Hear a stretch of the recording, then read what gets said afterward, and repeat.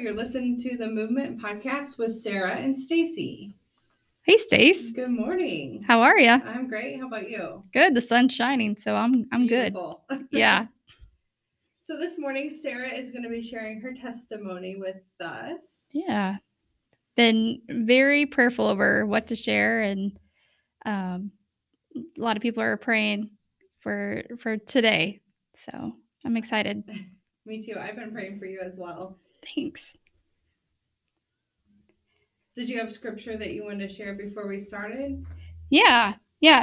So we're gonna, as I was preparing for today, I asked myself the same question I asked you last week, Stacy. Why testimony?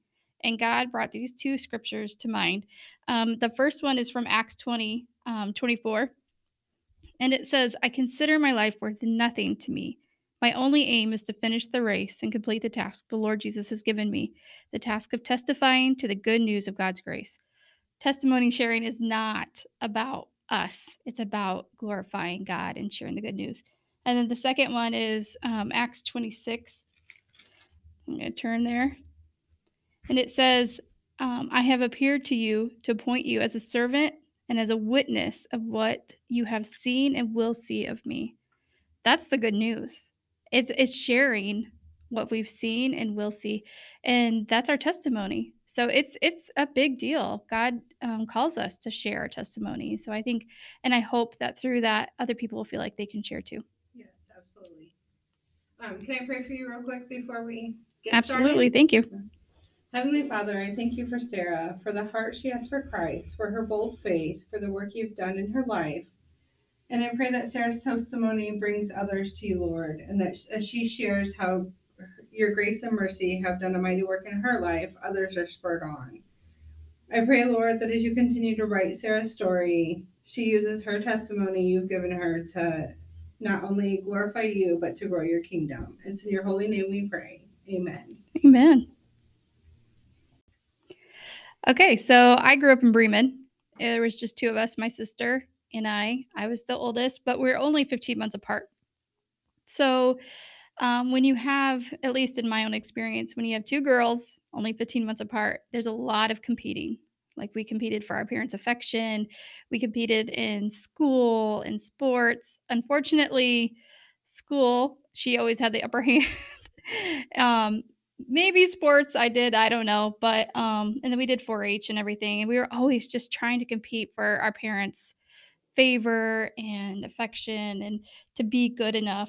I based my worth on success through all of it, through the grades, through 4-H, through sports and everything. And I always came up short. So I always grew up with that feeling of not being enough or worthy. When my grandpa died, so I could totally resonate with you, Stacy, last week with your grandpa dying. But my grandpa died when I was 10.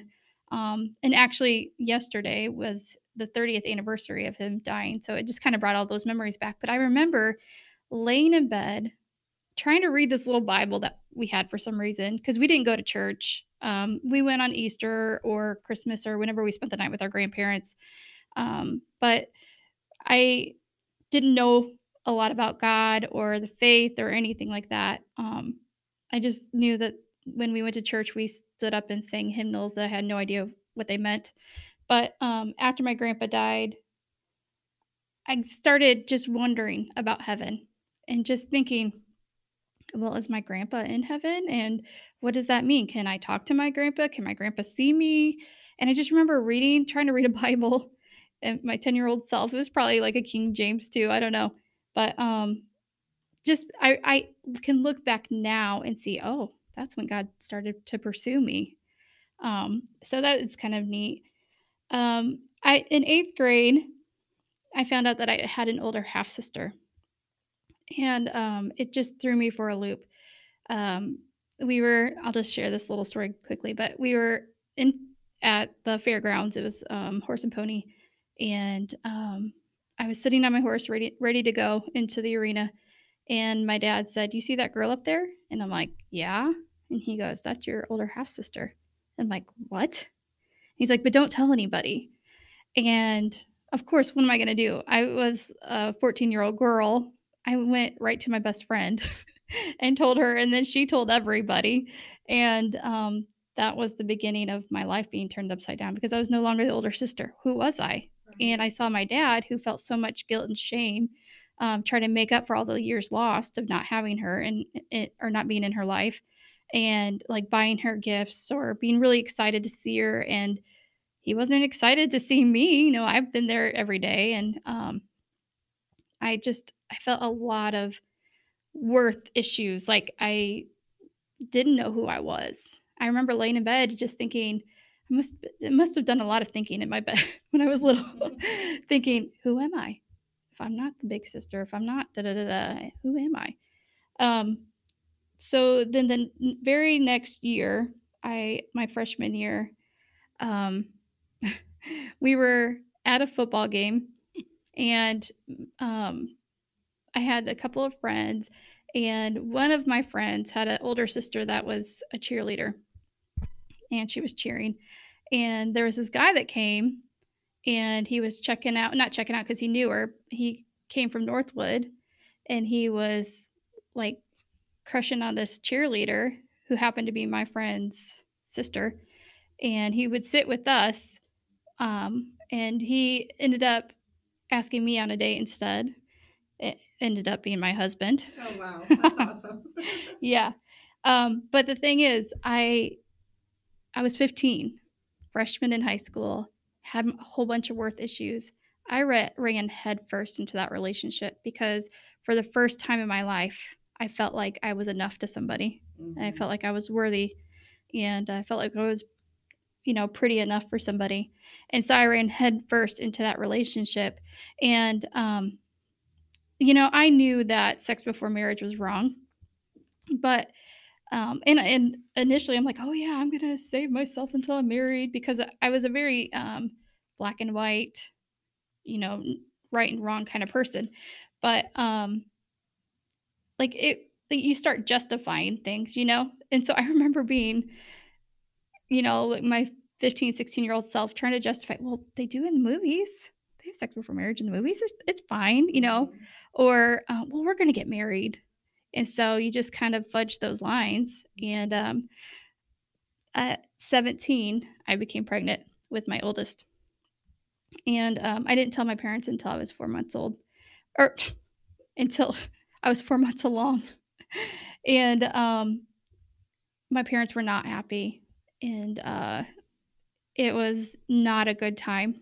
My I think I can share this without my dad being too upset with me, but he I told him, and he stood up and went across the room and punched a hole in the wall and broke his hand because he was just so mad but disappointed. Like I was on track to go to college and Mhm. everything, and here I was pregnant, 17, and it, it was hard. And we went pretty much the rest of my pregnancy without talking because I was mad at him for being embarrassed of me. Now that I'm an adult and a mom, like I get those feelings that come and all that, but yeah, it really hurt. And so I went through a lot of time of just feeling unworthy. Like, look at you, Sarah. You've messed up. You've embarrassed your parents. You've um, messed up your future. So it was hard. It was a hard time. Um, we moved in together in January or in November. I'm sorry, and then had her in January. And I remember being in the hospital, just had her, and my family, they were just in love as soon as I had her. So all those like hard feelings and everything Mhm. completely gone. It's amazing how God uses kids that way. But everybody else left. My dad stayed behind, and he was by the bed with me. And I had like I was so hungry that I ate this like cheeseburger, I think it was, and then I got sick, and he was holding the trash can while I was puking, and that's not my dad. Like my dad is like 10 miles away when somebody's puking, but he was holding that trash can, and like that was the first time, like, okay, we're okay. So that meant a lot to me, and obviously I've never forgotten that. It was neat how my family kind of rallied around me. I was on track to graduate with honors, and I had a lot of credits in high school, so I was able to go down to just one class a day after I had her. And my grandma would come all the way from South Bend to Bremen every day and watch Michaela Aw. while I went to school. And then I was able to graduate high school. So we got married. I was 18. I started going to college at USB. Again, my grandma watched her for me. Um, and my grandma, she taught me a lot. I remember her teaching me how to sew, how to can, how to, cook, because I didn't know how to cook, um, and how to take care of a baby. Like God really used her to show me how to be a mom. Um, so we have a really close relationship. But I hated being away from her, and so because I was working, and so I went down to like a part time job. I think I can't even remember, um, and I had that urge just to be a mom, just to be a stay at home mom, and just be with her. So we started going to church probably right around the time that we were getting ready to get married, and we were going to premarital counseling, and the only pastor, because back in the day, if you were living together, they wouldn't marry you. So like we had to pull some strings for my grandma's church, and he was gracious enough to do the wedding, but he's like, well, we're going to do premarital counseling, and we're like, okay. And he looked at us and said, you need to take your daughter to church. And he goes, it needs to be in your community. And we took him at his word. We're like, all right. So we started looking, and we had a friend that came to CGC, and I was so scared to walk through those doors because I was an 18-year-old unmarried girl with a daughter, and I thought they were going to be like, nope, you're not welcome here. It was so the opposite. And we were loved on and taken care of and welcomed beyond our wildest dreams. And CGC became our family really quick. We had our second like a week before I turned 21. Wow. Yeah. But because that's what we thought you did, like you get married, you have your 2.5 kids, da, da, da, da. I was very much like, I wanted a white picket fence, I wanted the ideal life. Well, it turned out that that's not how it works, and marriage was really, really hard. And I've learned when you start things backwards, you have a lot of just natural consequences. Our finances were awful. We were extremely immature. We brought a lot of emotional baggage with us. Brad would be downstairs playing PlayStation because he was young too, and I would be upstairs on the computer. And that was back in the day when you had like chat rooms. And again, I was seeking. I wanted to feel pretty. I wanted to feel worthy. And Brad wasn't doing that for me at that time because we were not getting along. We were fighting more than we were getting along. And so I just started seeking and started talking to this guy in the chat room. And God tried to stop me. Like looking back, I mean, my computer would just shut down and I would just get right back on. And I felt that like twinge of guilt and everything, but I just ignored it, just got back on. And it got to the point where it was an emotional affair. Like, when you are that obsessed and invested, there's no other way to describe it. He did not live around here, but we were making plans to meet. And, I was making plans to divorce Brad. Like, not maybe like outright intentional, but like in my mind, I'm like, yeah, this isn't good. So one day we were having people come over to our house, and I wanted to introduce my best friend to this guy. And so we went in the room and I locked the door. And like 10 minutes later, Brad pounded on the door and he's like, you could stop talking to your boyfriend now. And I'm like, what? How did you know? Yeah. And I think him saying those words out loud, it was enough just to wake me up to what I was doing. I think before then I was able to like, yeah, I'm just covering up. He doesn't know, and just justifying it and everything. But he went outside like he was going to leave, and I followed him in my socks, and I'm like, I'm so sorry. And I explained what I had done, and I'm like, will you please forgive me? And he did, just like that. That's amazing. That was definitely an act of God, as I look back. And he's never brought it back up, not once. So I cut off all communication, but like a month or two later, I was on my way to go to college, and I was like, I should probably just check in with this guy and just see what he's doing, because it's hard to just shut off something that's been, like an emotional tie for so long. And it was a morning where it had like rained and then snowed, so it was like black ice underneath snow.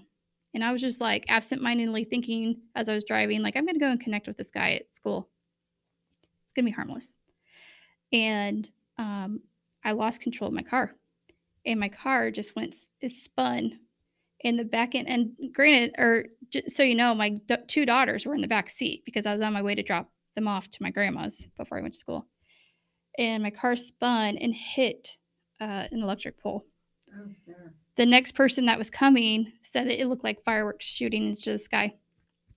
And so I get out of the car really quick, and I don't know what you don't know what you're doing in a car accident like that, So I grabbed my girls and I had them both on my hip, and I looked up and I saw the electric wire like mere inches from my car. And the back window was just shattered, like the girls had glass all over them and everything. And so I talked about waking up when Brad called me out, but this was God calling me out. I knew that it was the hand of God on that car. I knew that he spun that, but he also protected us and my kids. But it was enough for him to say, wake up, Sarah. And so I did wake up. And from that moment on, I was wrecked over my sin. Like, what did I do? And not only my sin, but the danger that I put my girls in. So Michaela was going to preschool at that time, and I had these fears that he was going to go and just grab her from preschool and kidnap her. I had come to learn, like, this is probably straight from Satan. You thought who was going to grab her? The guy that I was talking to. Yeah. But like, this guy would tell me when we were chatting, like, oh, you have beautiful lips. You're so pretty. And like, he was like saying everything that I wanted to hear. But afterwards, I'm like, that was just Satan. I know it was just the straight temptation from Satan. And just going right at where I like am the most insecure, which was my worth.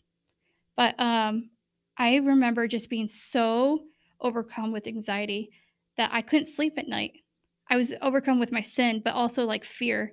And I would get up and just pace. And we had a really big picture window in our house, and I would look out and I would think, oh, he's walking down the street. And I would just get so scared of like what could happen, or what's probably going to happen. And I didn't deserve anything because I was such a sinner, and turned my back on my not only my husband but God and all that. And I would just go. Someone had given me a Bible. Like, we were going to church, but I was still like not connecting the dots. And somebody had given me a Bible, and I didn't know anything about the Bible, but I would just go and just open it up randomly. And I'm not joking. 9 times out of 10, it would land on Jeremiah 29:11. Wow. For I know the plans I have for you, plans to prosper you and not to harm you, plans to give you a hope and a future. And eventually, and I clung to that. I clung to it. And eventually, one night, I couldn't stand up underneath the weight of my sin anymore. And I literally fell to my knees in my kitchen floor. Everybody else was sleeping. And I just cried out to him, and I told him everything I had done. And he obviously knew everything I had done, but I had to get it out there. Mm-hmm. And like, God, I can't do it anymore. I can't hold it anymore. I can't live this life like this anymore. It's yours. Just take it. And I remember just holding out my hands and just saying, take it. And that was the moment of my salvation. It was the complete surrendering. Mm-hmm. Like, I had been going to church for a couple of years and heard the gospel shared and raised my hand every time. But it wasn't until I was on my knees saying, it's yours, take it, that I know that I was saved. So, Brad and I reconnected, and I got pregnant with my third, and I call him my redemption baby because it was just kind of like a gift from God. Like, here you go. Here's, I'm going to restore your marriage. And then we had Keegan 2 years after that. So we had four by the time I was 24. Well, I got my tubes tied after Keegan, and um, it just, there's something that was just not right with my mood. It was very cyclical, but you know how most people have one bad week and the rest of the month is probably like decent. I had one good week and the rest were bad. Like my life was just run by this thing called PMDD. It's premenstrual dysphoric disorder, and it made life miserable. And I feared it because it was cyclical. It would happen the same every month, and I would get really depressed. I would get really irritable. I would just check on autopilot because I wanted to protect my family from my moods and my um, and and so I just check on autopilot and just check out. And there were more times than not that I was just like vacant and just trying to get through the day. Eventually, I met I was meeting with a mentor, and she's like, Sarah, do your husband and your children a favor and go to the doctor. And I went, and I was put on fluoxetine, which is like an antidepressant medicine, and it doesn't cure it. Like I still, to this day, like I have really bad weeks and really high weeks where I'm just like flying. But God has given me the ability to just, it takes that edge off, and it takes the temptation to check out. Like I'm still engaged and raising my kids, and but it was hard. It was really hard. So you have that, and if you would get onto any PMDD forums, you would see that worth is a big thing because you feel like a piece of crap. Like when you make your husband's life miserable, or when you get irritable with your kids, like your worth is just nothing. So again, struggle with my worth. Um, when my nephew, and I cannot remember what year this was, but when my nephew was 4, we were all swim. There was a whole bunch of moms and kids swimming in a pool, and we were all just talking, kind of guarding the deep end. And then all of a sudden, my sister said, "Where's Luke?" And I'm like, "Oh, I don't know." Just kind of expecting him to be, like off on the side of the pool, just playing or whatever. And all of a sudden, she started screaming. And I turned around to see what she was looking at, and it was my nephew face down in the water, bluer than blue. And I was the closest one to him, so I like ran to the middle of the pool, pushed his body up, and our friend Vicky ran around and started CPR. And I remember just crying out for God to save him, like he was blue. And God, please save him, please save him. And I remember my sister saying, God, you are good if you do, you're good if you don't. And um, it felt like forever. It probably wasn't, but more than like 2 minutes. But I remember because I was kind of like holding his body up while she was doing CPR, and I was like looking at his eyes, and it was just clouded over. But eventually, like little life came back to his eyes, and then his chest moved just a little bit, and he started breathing again, and then coughed up the water. But that was a huge miracle that I witnessed. But what's crazy is that miracle, it almost had the opposite effect on me and my sister, I think, because we were so thankful that God saved him, but then we were like overwhelmed with the thought of, but what if he hadn't? And like he like dealing with a death, like it was almost like he died. And I went through the deepest, darkest depression I'd ever been in after that. And you would think I would have been like flying high. And then, yeah, it was for like a day, but I had a lot of PTSD and flashbacks of him being in the water. And combined with my PMDD and everything, I just went into such a deep, dark hole to the point where I was like, I sure hope Brad locked up the guns. And just because I was just like, had those fleeting like thoughts of just be so easy. And it took a lot of prayer and just crying out to God to be released from that stronghold. But it was a big one. But not long after that, um, our friend Dustin, who he was in our small group, friend of Vicky, the one that did CPR on our nephew, he died in a car accident. And not only was it so hard to lose a friend, and he was such a good friend and such a good guy, but I had been given the calling to walk with my friend through being a widow. And I lived on emergency mode for an entire year. And I became extremely obsessed with death. Like I even like wrote out my funeral plans in my Bible and everything. And um, like 3 months after he died, we had already had planned to go on a missions trip. And I didn't think I was going to be able to go because I'm like, well, who's going to be with Vicky? And, and then she's like, Sarah, go. And we went, and I remember sitting. It was kind of like the thing to do, go up on the roof of the orphanage and watch the sunrise because it was amazing. We were surrounded by volcanoes and everything. And um, you saw the glory of God through that sunrise. But I was sitting there, and the orphanage was like on top of this mountain. So you look over, and it's a long way down. And again, I remember sitting there thinking, just be so easy, just a bloop, And that's when God spoke to me, and He had given me the verse, Psalm 27, I think, um, something about the land of the living. And I was like, oh, that makes so much more sense. Like, God has given me this calling, this life to proclaim Him. And I can't do that if I'm obsessed with death and dying.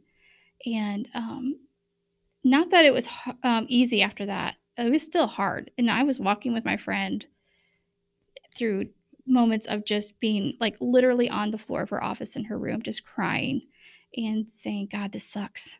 Like that was our mantra. God, this sucks. It sucks. But I never experienced God like I did on that mountain and walking through with her. And it taught me so much of how to deal with, not deal with, but walk with somebody who's suffering, and to not just like duck the hard things, but like to meet them right where they're at, like literally um, just being available and just being there with them where they, like if they're having a good day or if they're having a bad day. We often say that we're going to write a book together, like how to go through something so tragic and how to walk somebody through it, because we learned so much. But that was a big thing for us too. Um, so um, not long after that, Brad came up to me and he's like, "So I think God might be calling us to foster." And I'm like, "What?" We have 4 kids. And he, long story short, gave me dreams of fostering and like having a little baby and everything. And we went through the process. We drug our feet. We said we were going to have school age because I worked too. Well, we ended up getting a 3-year-old and a 6-month-old. And then a year later, getting their 2 sisters, which they were 5 and 6. And God has just brought us through so much just through that process of fostering and like seeing his hand of provision, building onto our house, getting a huge van and being able to pay it off within a year. God has just been so good and so faithful. But fostering's hard. And I have PMDD and I'm not in the best mood all the time. And so, like the worth thing, I constantly struggle with that. But one thing, if I could sum up my testimony, it would be that I've always struggled to know my worth. But at every turn, God was whispering his worth over me. And I am learning that I cannot and will not earn my worth, that God calls me worthy because I am his, period. And there's so much safety and security in that. I can just rest in that. And there's nothing that I can do to make him love me more. And there's nothing I can do to make him love me less. He has he calls me his child because I'm his. And I've gone from beggar to, just trying to find my worth however I can to princess. And it's about time I start living like a princess of God. So he's been so faithful. But yeah, that's my testimony so far. You have such an amazing story. Oh, thank you. So much. God's grace. Yes, God has just given you so much, and you've accepted it and used it and turned it around and shared and glorified Him through it all. And it's just amazing. Oh, thank you. Yep. I have so many questions, but I know we're like running out of time. Sorry. No, you're fine. So how many years have you and Brad been married now? 20. It's amazing. And we're actually going to go on our official honeymoon this May. Oh, yay. Good for you guys. Yeah. That's beautiful. Yep. So you have 4 kids. We have 4 biological. And you are fostering 4 kids. Mm-hmm. Yep. And you guys, I've seen you through the fostering process, and I could just cry because you have such a beautiful family, and it's just amazing what God is doing in your life right now. Thank you. It's if you were in the walls of our house. But it's all good. Like at the end of the day, I can say, man, we're blessed. Absolutely. So next week on our podcast, we will be kind of just talking about what we're going over in our personal quiet time. Mm-hmm. Maybe over the weekend, next weekend at the women's retreat, we'll record a little bit. We'll see wherever God leads us. And then the following week, Dawn is going to be on talking about healthy healing. So very good. I'm excited. That's all we have this week. And Sarah, I pray that your week goes well and you just get all ramped up and ready for the women's retreat. Yeah, you too. Thank you.